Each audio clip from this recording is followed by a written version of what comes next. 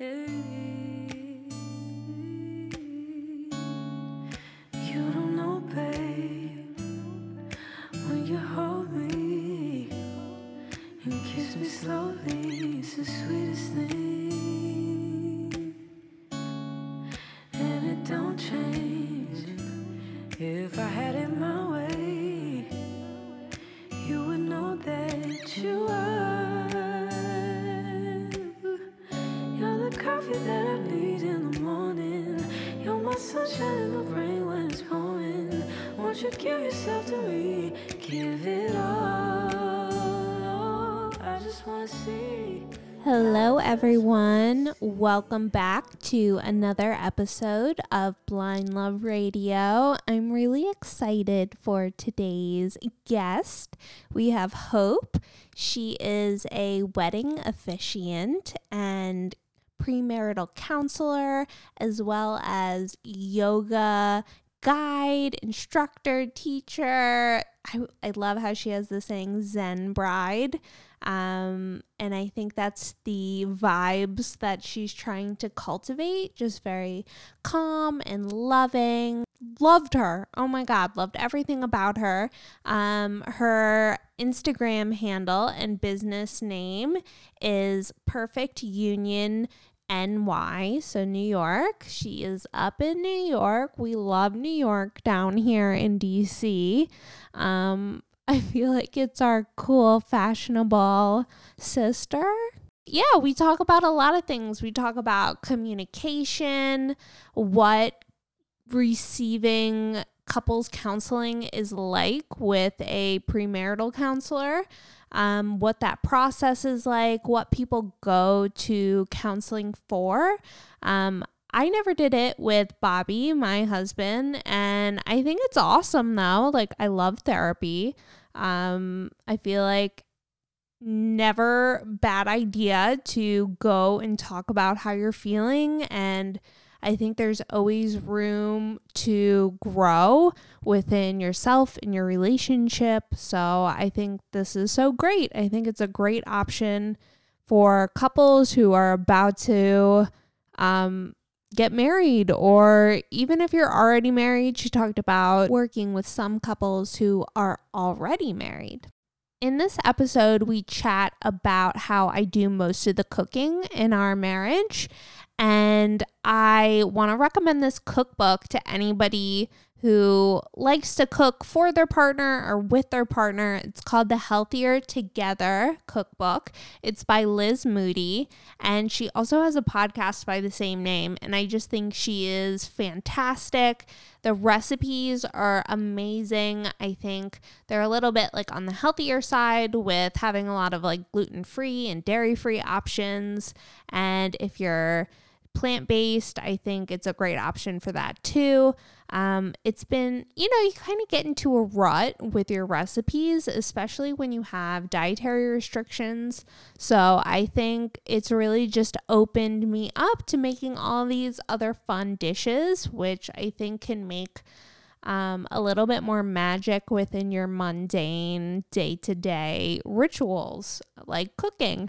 So highly recommend that book. Little side tangent. Also, just want to give my husband a shout out. Tomorrow is our 5-year anniversary. We got married 5 years ago. It was so cute. Little courtyard ceremony. Low key, very nice, very whimsical, full of love. And yeah, I'm just still so happy that we're together and that we love each other. And I can't get enough of Bobberoonie. He is the bomb. Yeah, 2 peas in a pod. So I hope that we can continue to grow together, and I hope we have many more years to come. So without further ado, definitely check out Hope, follow her on Instagram. And if you're in New York, definitely check her out. If you're a couple getting married and need an officiant, or you're thinking that couples counseling could be good for you, highly, highly, highly recommend her. So I hope you guys like this episode, and I will catch you on the other side. Mwah.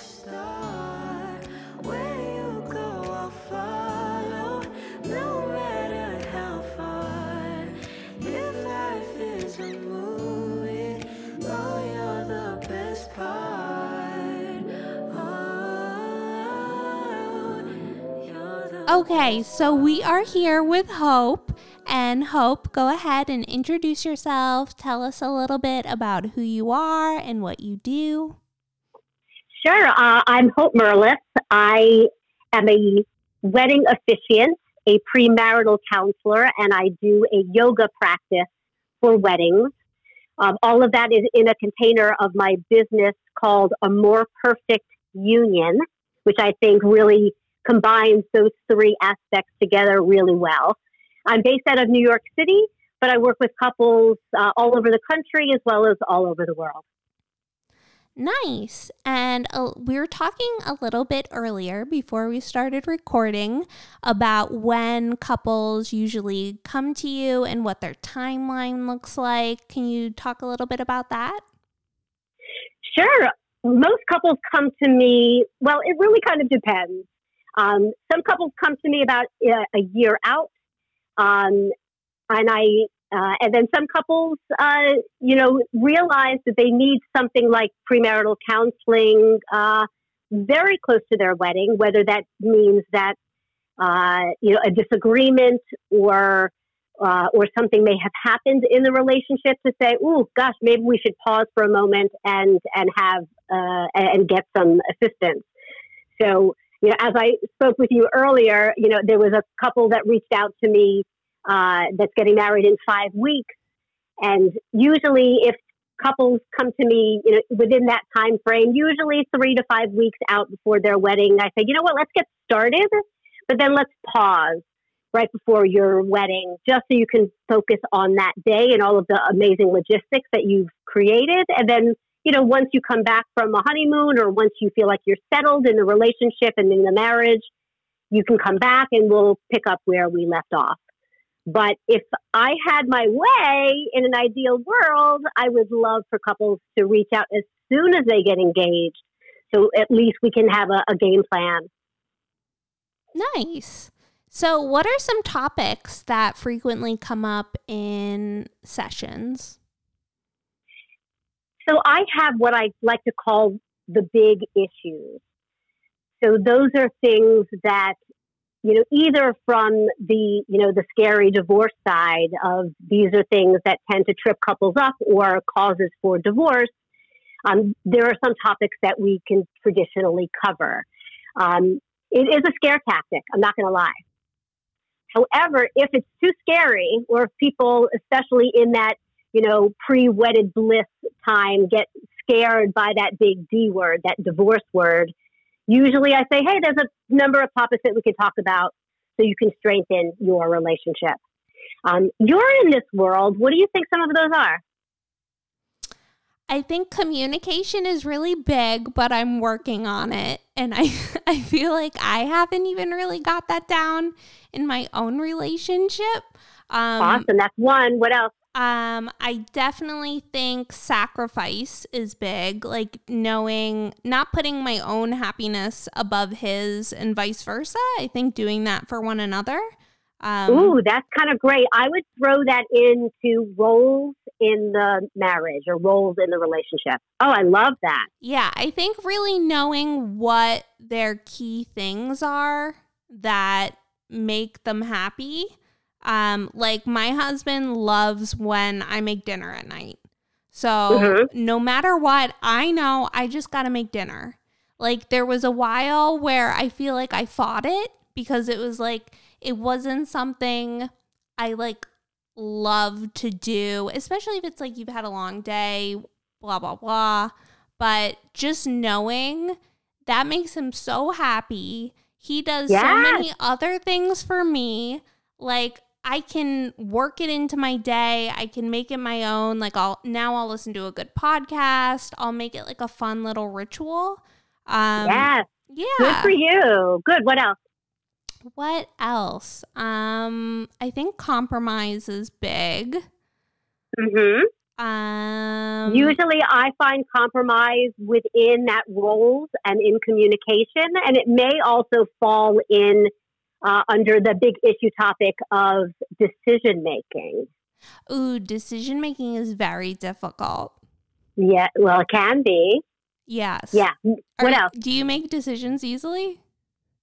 It kind of depends on what they are. You know, it really depends on what's important to you and what you feel may be important to your partner. Yeah. To say, okay,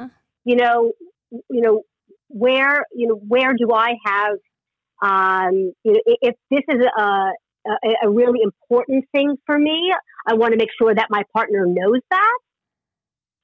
So, so those decisions can be made easier. I have had a number of couples recently where, one of the pair is kind of indifferent to say, you know what, you always make the decisions and I like that. And can you just keep making those? So sometimes it's kind of easy where it's a little, one-sided, but sometimes the person that has to make the decision feels like there's a lot of expectation on them. There's a lot of responsibility on them. And they would love to make sure it's more equal, more balanced. That's so interesting. I've been thinking a lot about balance in a relationship and how that always looks different for different couples. Yeah. It can look different on the day. Yes, that's so true. Yeah. So how do you think, what are some tips to finding balance, or what do you think that means in a relationship? Well, in terms of like looking at these big issue topics, I mean, it's looking at, the roles in the relationship and then how decisions are made are kind of like that overlapping. So, of course, if a couple is looking for balance, I would say, you know what, it's probably these two topics that we'll need to cover first. When I look at roles in the marriage or roles in the relationship, it's making sure that the couple knows what their gifts are. Where are your strengths? What are your skills? What do you bring to the table? Because there may be something that you're really good at that it's just super easy for you to do it. So you would take the reins on, a certain thing. Especially, if your husband wants to make sure that you're doing the cooking, you're probably better at it than he is. It's true. It's true. Yeah. I'm Italian. So for you, it's not, it's not as challenging. Right. So, that's that balance. There may be things that he's really good at that it's just easy for him to do. But it's figuring out like, hey, what's my genius? What are my skills? What are my strengths? And then what of those do I want to do? Because there may be things that you're really good at. I mean, the problem here would be for you is, if you're really good at, at cooking, but you just don't want to do it. And then, it's figuring out in your relationship, in your marriage, how do you overcome that? Like, you either need to suck it up or do you need to find a way to negotiate, what that looks like. That's so interesting. I like the idea of opening up different ways to deal with problems that come up, because we all have problems and we all fight and I feel like we're always learning different things about our partner. Yeah, if we're paying attention, if we're listening, if we're listening, absolutely. Yeah, it's a mirror every day, right? I hate to tell you, it's not going to get any easier or different. So what do you think about intimacy in a relationship, and not even just physically, but being with honesty? And I feel like communication can be very intimate and talking about things that that might be more Absolutely. difficult? Or I don't know, how do you guide people to like navigate those discussions? So the first thing that I cover in premarital counseling is communication. I want to make sure that a couple is able to understand what their needs are, as well as clearly express them. And then make sure that their future spouse or their partner can hear that, really listen to what those things are. So there's a few techniques that I like to use to make sure that communication is as open as it can be. Because if communication in a relationship is not open, couples can't really talk about any of the other big issues that I like to cover. So that's always first and foremost. Usually we get into the intimacy conversation, in session 3 or 4 of 5. I usually do between 5 and 7 sessions with my couples. And I really love that you spoke about intimacy from an emotional standpoint, as well as from a physical standpoint. Because I like to say with my couples, unless you feel that there is an emotional connection between the two of you, you're not going to want to get naked with them. Mm-hmm. So how do you make sure to do both? How do you make sure to be as close as you can, or find that connection, find that interest? And yeah, sometimes that is with deep conversations. Sometimes that's just being able to spend time with each other in a really quality-oriented way to be able to build that connection. Do you suggest different activities to like build that up? Or do you think like if somebody was having trouble getting the dialogue going, like maybe they're really shy, is there something you would like suggest?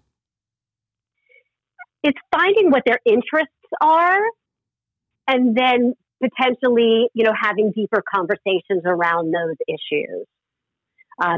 So, sometimes, if it's a harder, if there is a harder conversation, or you're not able to find that connection, it's taking the time to figure out and be curious about the interests of the other. Sometimes I have couples create their own book clubs. So it's just a book club for the two of them. Figure out what your interests are. I know. I love it too. And I have to say that it didn't come from me first. It was actually one of my couples was interested in finances, which is another big issue topic, by the way. Mm-hmm. And they really wanted to increase their knowledge of finances. So they decided to read some books together and then discuss those, in the evenings or on the weekends or when they had time. So it kind of was an aha moment for me to say, what are some other topics which may be interesting for couples that they may want to either read together or read separately and then come together and discuss them. I think so many times we like blow things up in our head so much that then it becomes like insurmountable instead of just like picking a fun activity and build. Do you feel, okay, I think this is where I'm going with this. Do you feel like you build emotional intimacy and that it can grow? Or do you feel like you connect and there's chemistry and it's just there? Or do you feel like I totally think it can grow. I really think it's like a glacier. There's only so much that we share. I know that there's only so much that we share. We're very guarded as individuals. So even as we start dating people, we only show them a little bit. Usually it's the pretty stuff because we're looking to put our best foot forward. We're not showing them the kind of weird, ugly stuff quite yet. I feel like things get so interesting when you start seeing the ugly stuff. Yeah, absolutely. I mean, that's also when it's your person to go, okay, that weirdness matches with my weirdness. I'm in. Totally. But we grow as individuals. and we'll keep growing throughout our lifetime. So we'll always have to learn more about our partners. I mean, as well as our friends and our family members. I mean, even like me growing up and having a different relationship even with my parents now, I continue to learn more about them because there only is certain things that they showed me as a parent growing up, and how much more I can learn about them now. It's the same thing in our romantic relationship, but there are some things that, you know, we may not share right away until we feel really open and we feel really comfortable. And also thinking about like how we change and evolve as we step into different roles, thinking about like how your parents, they might share with you some stuff when you're at a certain age, but then as you get older, they might divulge more because you're seeing things that maybe you didn't when you were younger, but maybe like, you know, you become a partner and then a spouse and then maybe a parent. How do you think that affects the relationship, and what are maybe some problems that people come across, and how can they figure them out? That was so unpoetic, but yeah, you get the idea. I do. I mean, our roles constantly shift and change. So, you know, sometimes we think about something, or we compartmentalize something, you know, based on one of the roles that we're in. And sometimes it's more helpful to go, okay, no, right now I'm just a woman. Or no, right now I'm a wife. Or right now I'm a mother. And that may change your belief in the moment. That may change how you make decisions in the moment. So problems certainly can rear their heads, if you can't put things into perspective, or you're so rigid in your perspective and can't either look at how someone else may see a certain experience or a certain position based on the role that they may be in. So there's a lot of fluidity that may come into play. How do you think the best way to like give your partner feedback about, like, let's say you were great like the first year of your relationship in these roles, and then things have changed and maybe you want to talk about it. Do you think there's like a good way to like bring that up and just like a template for having that conversation? So I like to use a communication tool called NVC, or nonviolent communication. And usually the V scares people. So people don't like to think about violence in terms of communication. But sometimes we are a little violent or blaming in the way that we communicate with the people that we love. So the way that this tool works is that it really tries to take the blame out of any conversation or any finger pointing. It also tries to remove any of the emotion in terms of either the disagreement or the conversation. So it's a 4-step process. The first step is just explaining your experience, what you witnessed, what you experienced, what you observed. So it comes from a personal place, but also a factual place. So if you're not speaking factual, your partner can say, you know what, try again. And sometimes when I'm guiding this, I have couples pause and say, hold on for a second. Can I ask your partner if that's actually true? And can we take any judgment out of this? So especially, if you've noticed something, then you can say, hey, honey, this is what I've noticed lately. This is what I've experienced lately. And then the second step of that process is to share how that experience made you feel.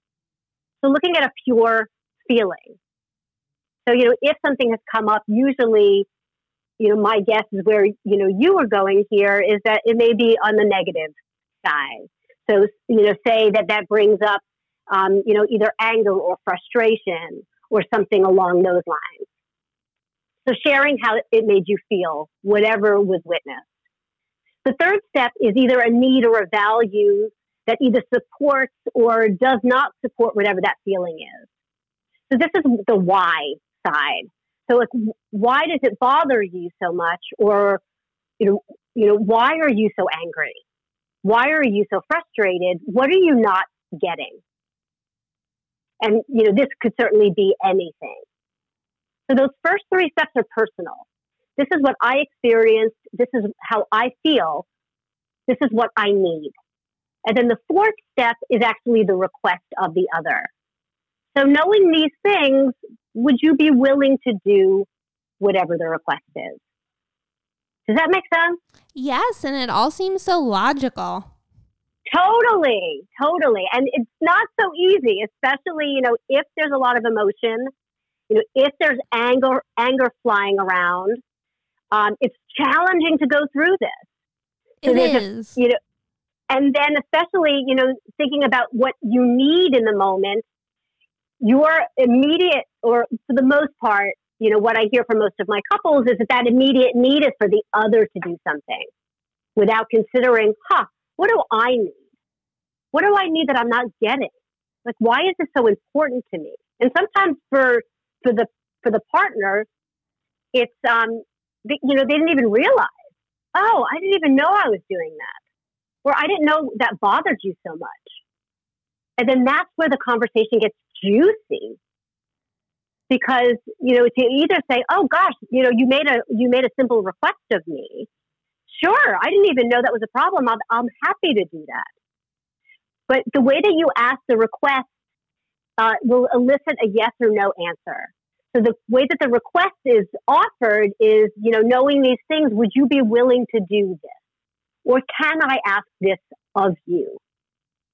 Because you may get a no. It's like, oh gosh, that's a great request from you. However, I'm going to tell you right now, I could never do that. But again, that's where the juicy conversation starts. It's like, but okay, now that I know how you're feeling and what you need, can we come up with something else that may satisfy those things? I also feel like sometimes just talking about it and talking about your feelings and letting them know, like, you feel so seen that it almost like absolves itself, even if there's no action taken on it. Just having like being seen in a relationship just feels so fulfilling. Absolutely. But I do have to say that action item is a very powerful thing to be able to ask or to be able to discuss. That's because sometimes true. That's very vulnerable.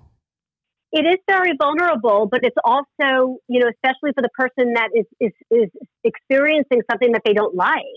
Yeah. It's really putting the onus on them to say, okay, what do I want different? What can I ask for? Because sometimes it's putting those things out there, hey, honey, I noticed this. I don't like it.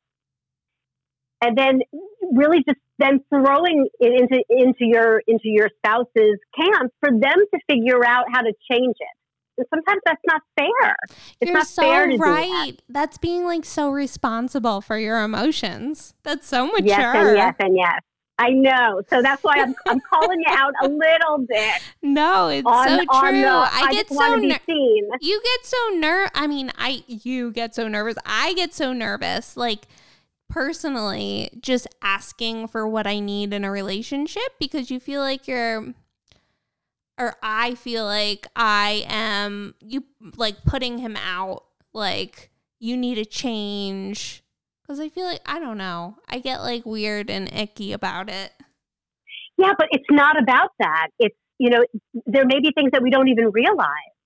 It's totally. Also, I hate to tell you, your husband is not a mind reader. Sometimes you have to tell him what's going on. I know.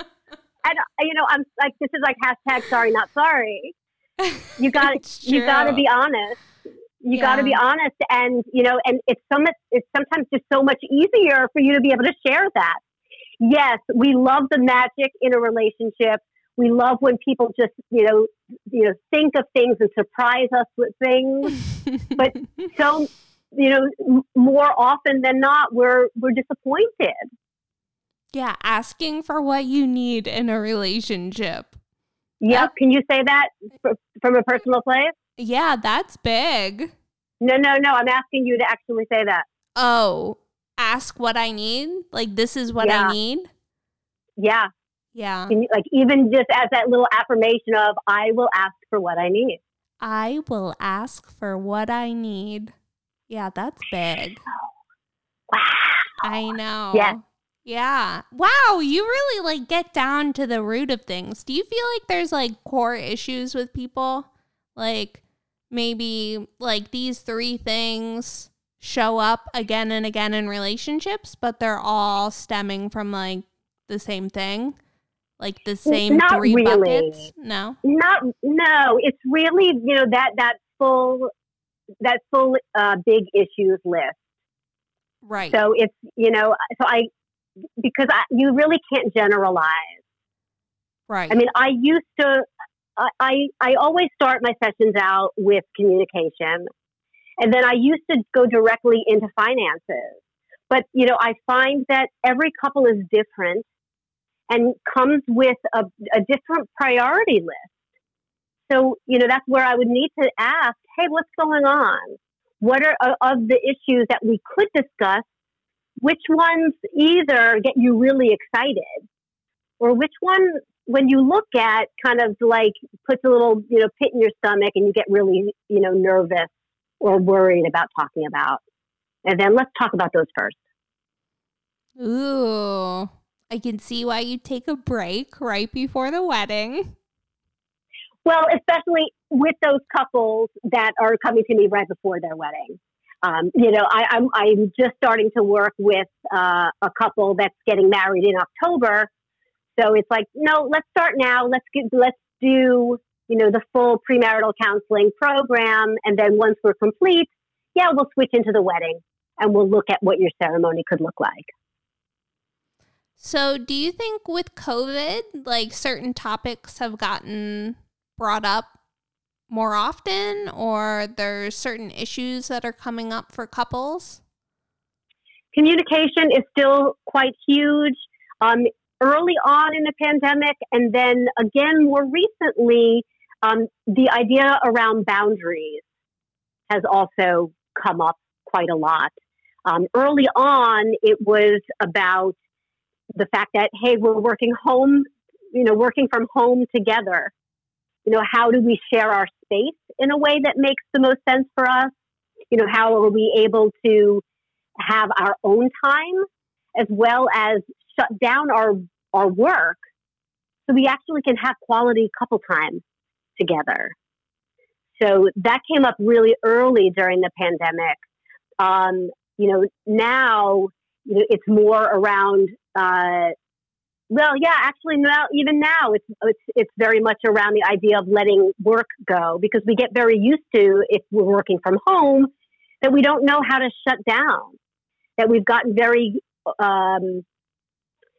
comfortable, being able to work at all hours of the day.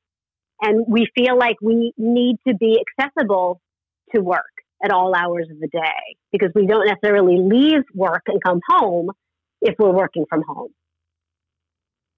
Do you have any tips for couples that are navigating that? Yeah, I have a ton. Actually, I wrote like 2 blog posts about it early. So sometimes I'm like, just you want the link? I'll just send you the link. But in terms of, navigating the boundaries of space, it's looking at the spaces that you have available to deal with. I mean, I live in New York City. We have, our housing is on the smaller side. So we may not have a home office space.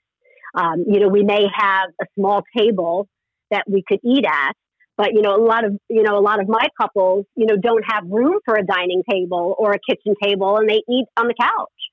So, what areas or what zones, I think I was calling it that for a while, what zones do you have available in your home that you could work from? And then can you claim one of those as your own?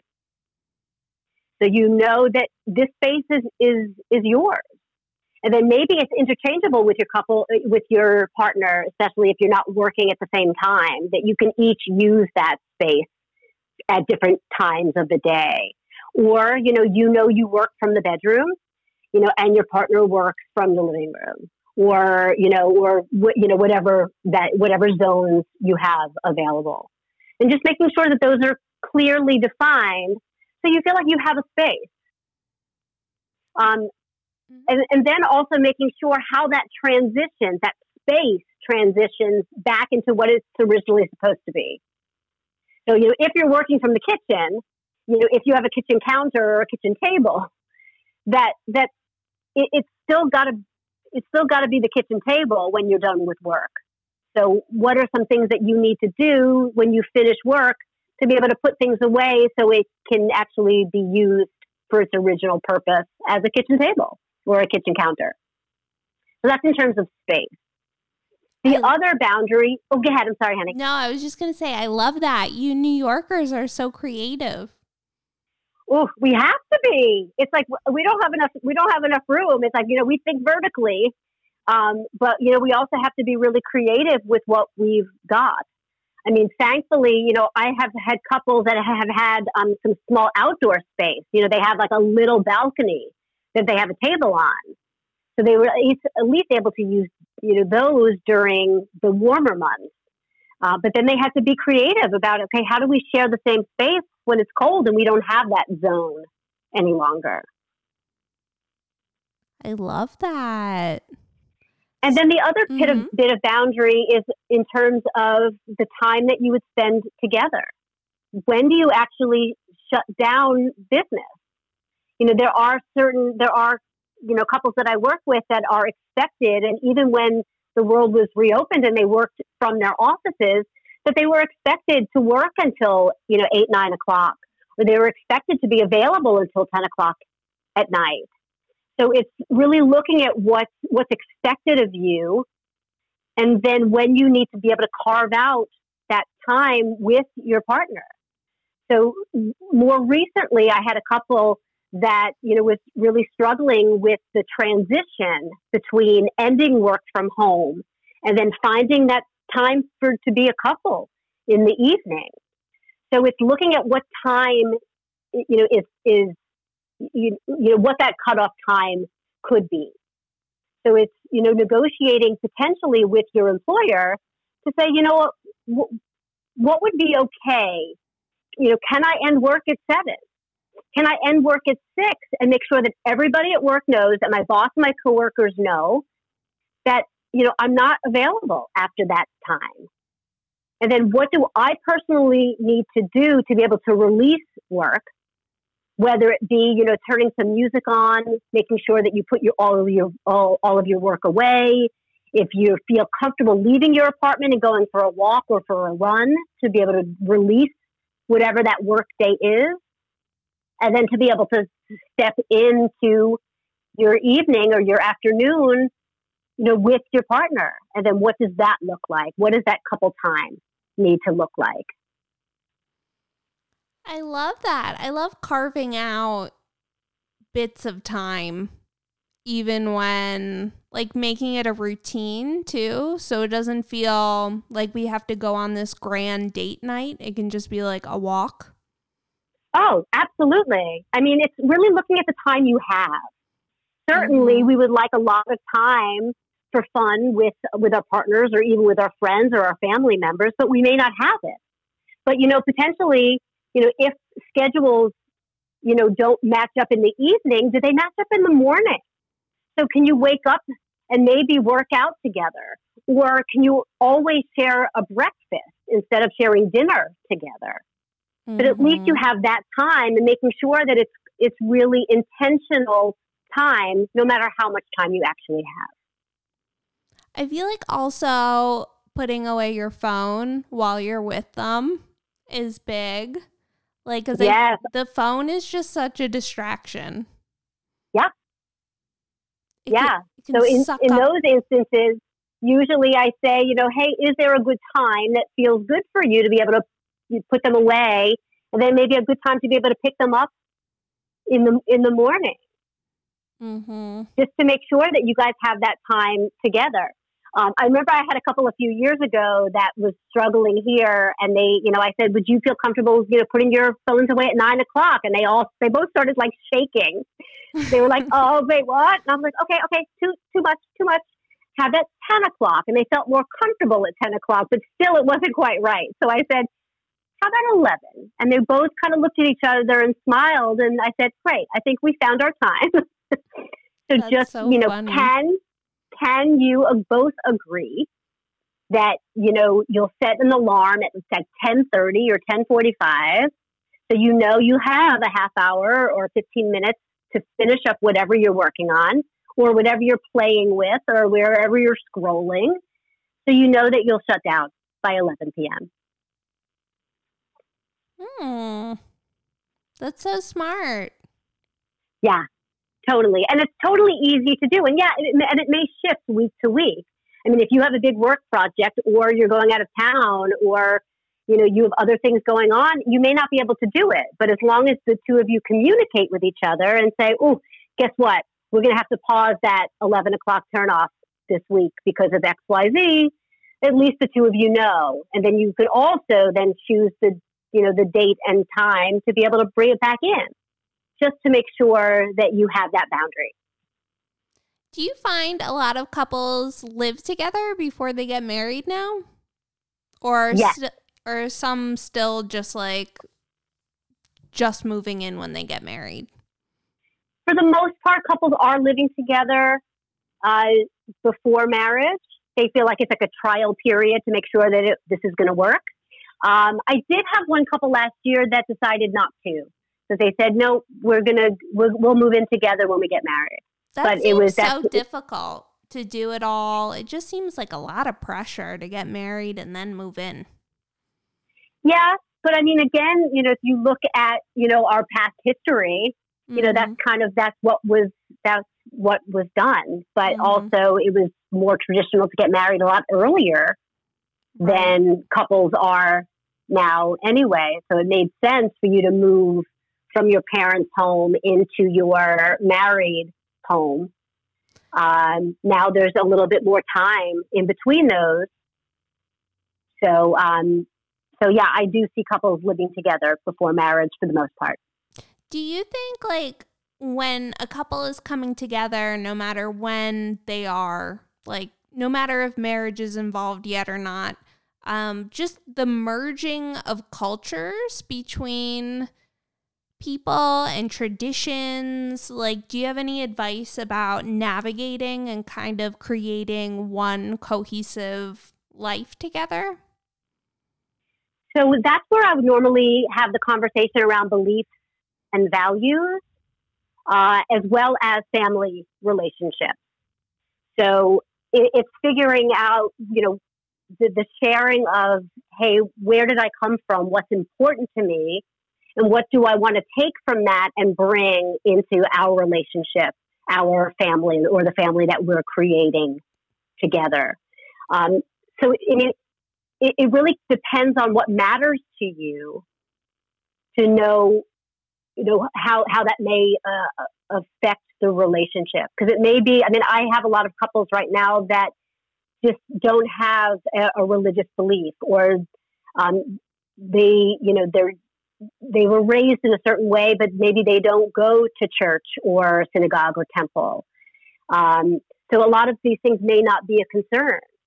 But, on other cases, there may be very differing beliefs based on how each of the couple was raised, that it may really, change their idea about what's expected in the relationship.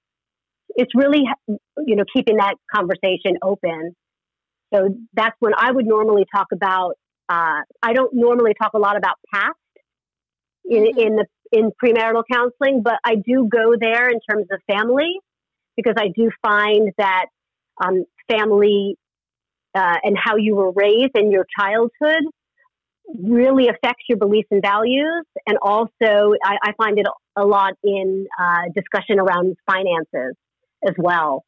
What you were taught and what are your beliefs around money as one of the two taboo subjects, just to make sure that, if there needs to be negotiation, or if there needs, to be understanding of how the other, operates, or whatever beliefs that they may have. And sometimes you don't realize what you bring into the relationship. Sometimes you don't realize that not everybody had or didn't have what you had or didn't have. Yeah, and I think you really end up learning a lot about them by doing that. And it helps you, exactly what you said. You learn why they're doing that, how you can come together and create your own melding of a family, I guess. What do you think about like sharing holidays? Like, do you have any advice for people? Like if people's families are far away, like navigating like who goes where, how to have that conversation or make those decisions? That's usually an intersection between family relationships and decision making. So it's figuring out what's important to you, especially if one of the pair says, I grew up with this particular Christmas tradition. I would really be upset if I did not have this every year. You cross your fingers and hope that it's not as important, with the other in the relationship. But I did recently have a couple that it was, the way that they celebrated a certain holiday was very, very important to each of them. So they said, it's more important to me right now that we go and separate from each other and spend that particular holiday with the families that we were brought up in. And for the moment, that works for them. Of course, I had to mention, okay, if you're looking to have children together, how does that affect things? With this particular couple, they said, we'll cross the bridge when we come to it. But, they, at least in the short term, they made the best decision for them. But a lot of times around decision making, I like to ask couples, out of a scale of 1 to 10, how important is this for you? So, if you want to spend, like, if your family Thanksgiving and if the way that they celebrate it and how important it is to celebrate with your family is at a 10, and the other in the relationship is like a 3, then you know what? You may need to say, we'll go to, if it's more important for you, I'm happy to make sure that we celebrate Thanksgiving with your family. However, there may be another holiday that's really important to me. So can we make sure to do that? So again, there is balance and fairness. So you brought up finances. I want to talk about that. How do you think people can bring that up with their partner? And what are some good topics to cover when you're thinking about having a conversation, and maybe some things to keep in mind? I mean, I'm really excited about open conversation. So, there's never a conversation that I would say don't have. Mm-hmm. So, I mean, if you want to talk about finances with your partner, say, hey, you know what, we've never talked about this, or maybe we should talk about finances. I'm always happy to help guide a conversation, but a lot of especially my wedding couples that do not go through counseling with me, they'll find their own way. The first question I usually ask around finances is around spending, because it's something that we know how to do now. It's not know how to do, it's something that we do now. Do we either spend, or are we, predominantly a saver? And does that match? Or is that very different? Or are spending habits or our saving habits very different than our partner? And sometimes that can cause, a little bit of a rift or resentment. So, that's always kind of the first place to go. From there, usually we talk about, what expenses you may have, and if you want to create a budget. And then moving on to the idea of merging your money. Do you want to commingle your finances in some way? Some couples are like, absolutely, we're going to merge it all together. Some couples, say, nope, we're very happy. We keep everything separate. I have my money, they have their money. But for the most part, most of my couples do a little bit of both. They wind up, merging their money or having some type of joint accounts together. Then usually we move on to philanthropy, liking to talk about giving back or the opportunity to give back or to volunteer. If you have the money, what's important to you? Are there causes that you may want to support? And sometimes couples are like, nope. And then we move on. Zero judgment. If that's not your jam, we don't talk about that. However, it usually brings up a lovely conversation about what's important, to each of the pair in a relationship, and then how they may want to give back, either with their time or their money. And then just lastly, around the idea of finances, looking at important documents or passwords that you may need to share with each other just in case of an emergency. If you are truly each other's person, do you want to be beneficiaries on each other's accounts? If for some reason one of you cannot access your account due to an emergency, do you want your partner to be that person that would be able to have access to bank accounts or insurance or benefits or anything on that side? Why do you think there's such a charge behind finances where like people get very uncomfortable or emotional? I think we're taught, taught that money is taboo, that we don't talk about finances. Sometimes it's told to us that way, or sometimes the fact that nobody talks about money is just kind of a little trigger for ourselves to go, ooh, okay, nobody talks about this, so I guess we don't talk about this. So, it's usually not accepted to ask people what they make. There are just things that you just don't talk about. I remember in school growing up that, we learned a little bit about, how money works and how to write a check out. I wouldn't think that would happen in schools now. Maybe showing my age a little bit, on that one.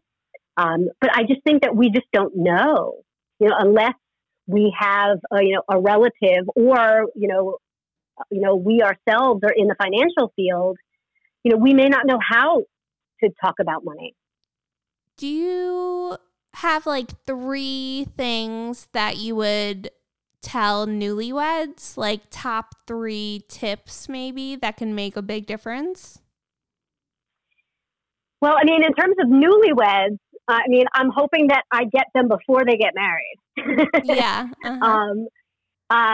But yes, really truly keep communication open, by sharing your needs and really truly listening. The other thing is continue to be curious about your partner. Notice the little shifts and changes, in who they are, where their interests are. Get, curious and excited and supportive about who they are. And then thirdly is, remember your roles. Once you're already married, you are, probably, a son or a daughter, a brother or a sister. You are a man or a woman, or, if looking at those, or you're maybe non-binary, so you don't look at those, those roles. But then you're also a husband or a wife or a spouse or whatever, married role you are. They're all individual and they're all important. So, I never want anyone to forget about, the massive range of roles that, that you are, especially once you're married. Don't forget that you're also, your own individual as well as a friend. Like those are just as important to remember, that, in addition to the fact that you're now newly married. Oh, those were so sweet. Yeah. I love that.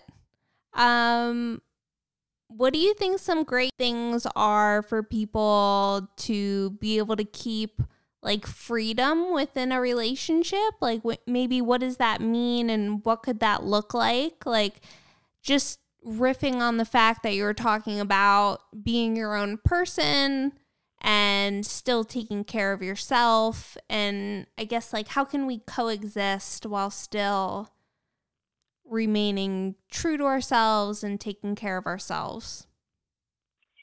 That's actually the last big issue topic, which is time together and social activities. So it's really looking at what your needs are there. How much couple time do we need? How much alone time do I need? How much time with friends or with family members do I need? And making sure that that's balanced, with your partner. Sometimes there are couples that, one of the pair needs a lot more alone time than the other. But that doesn't mean that your partner doesn't like you or doesn't want to be with you. It just means that you need some time for you. So it's looking at what time do you have available? What do you need? And then, how can you potentially schedule that based on the time that you have together? Knowing things may shift from week to week depending on how much time you have. And maybe sometimes you need more or less time with your friends or your family, or more or less alone time. But it's really just keeping that conversation open and honest, being able to share what you need so you can figure out, what that is. I remember I had a couple a few years ago that one really needed their alone time and the other didn't. But, once he or she had that alone time, it's like, what can I do with it? Doesn't mean that you need that for your own alone time. Maybe that's always a good time that you spend it with your friends. Nice. Being in New York, have weddings changed to being more outdoors with everything going on? Yes. I mean, once the pandemic hit, pretty much everything shut down. There was so much unknown. Even my counseling practice kind of stopped for a while just because nobody really knew what was going on. Nobody knew what was happening. And once things started to, get more familiar, we kind of created this new normal. Things started to open back up again.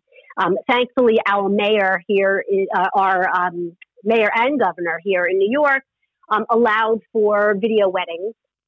So we've been able to do those since May. So that's kind of exciting. But I have still kept up with small in-person weddings outdoors. So yeah, that's shifted. That's shifted quite a lot. So a lot of rooftop weddings, a lot of hotel rooftops, a lot of park weddings, even with Zoom components, or recording components, just to make sure that anybody that wants to see can see, even if they can't be present in person. What advice would you give to anybody getting married that feels like it may not be perfect because of Corona, or it might look different? There's already like so much stress when you're having a wedding anyway, and then throwing in all of this additional stress. Yeah. What do you think about that? Well, it goes back to, one of the original encouragements or original motivations for the actual wedding day pre-pandemic, which was no matter what happens on your wedding day, if you're married by the end of the day, it was a success. I find that even more now, just because, I have so many couples that are postponing, that have changed dates multiple times. I'm sure you've experienced the same thing, that they kind of have to go with the flow. Or I have had a few couples just cancel and say, you know what, we'll get legally married now, and then maybe when the world reopens, we'll have a big party and we'll celebrate later. So yeah, you may not get what you originally planned, and I know it sucks, especially because there's so much time and planning and just kind of those big dreams. Even like I know that there's been quite a few couples have had plans and dreams of what things looked like when when they were little. They knew what their wedding was going to look like, and they can't have that now. But most of the couples that I'm working with right now that are really coming from this to this from a more flexible place to say, you know what, let's look at what the restrictions are, let's look at what the guidelines are, and we're just going to follow those and have the best possible day that we can. I mean, I hate to say it, but some of the couples as well, it's a good out to say, you know what, we didn't want that big of a party anyway, or maybe there were some people that we wanted there or we didn't want there, that now we can say, oh, well, guess what, we have to only go 50%, because that's what we have here in New York. For indoor, we have been able to open up the middle of this month at a 50% capacity. So, I mean, a couple just reached out to me 2 days ago and said, you know what, we were supposed to have 100 people, we can now only have 50. So we're going to have to change we're going to have to shift things a little bit, but you know what? We're still going to have a really great day.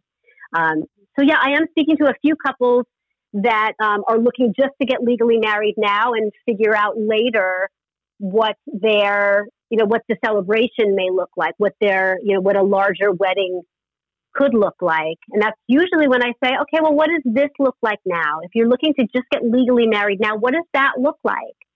I mean, because I'm an officiant, so it's like, what does that ceremony look like? And then, when you think of it in a larger setting with more people there, what does that ceremony look like? Or what does that celebration look like? And we can keep them separate and do something just for now. And we can do something just for later. I love smaller weddings. Oh, I do too. I mean, I love the big ones too. There's something about the energy around 500 people in a room. But it's really powerful to have the intimacy that we have now. I've done, a ton of elopements over the last few months where it's just, between 2 and 10 people in a backyard, or on a rooftop with everybody else on Zoom, or just a couple together and saying, you know what, we're happy and we want to just celebrate the two of us right now. And then when it's safe to do so, we'll celebrate with everybody else. Oh, that's so special. Mm-hmm. So where can everybody find you? I have a website. It's moreperfectunionny.com. I'm also on all of the social media platforms, and my handle is Perfect Union NY. See a theme there. I just joined TikTok. I don't know how it quite works yet, so give me a second on TikTok. But you can certainly find me on Instagram, Facebook, Twitter, LinkedIn. Nice. Thank you so much for coming on and answering all of my questions. Absolutely. And I'm not going anywhere, so if there's any questions, do not hesitate to reach out and let me know.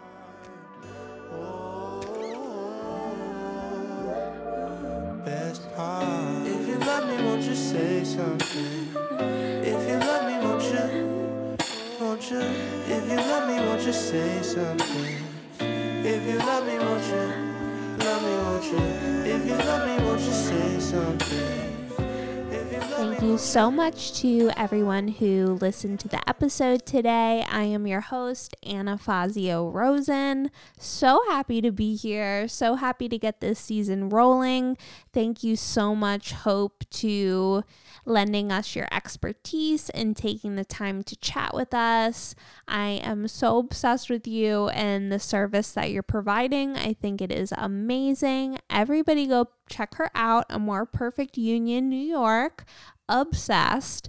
And I hope you got a little nugget of wisdom out of today's episode. I hope you loved it, and I hope you have a great week. It's May. Couldn't be more beautiful outside. Go enjoy it. Enjoy yourselves, and I'll see you next time. Bye. Shout out to our song today, Daniel Caesar, Best Part. If you love me, won't you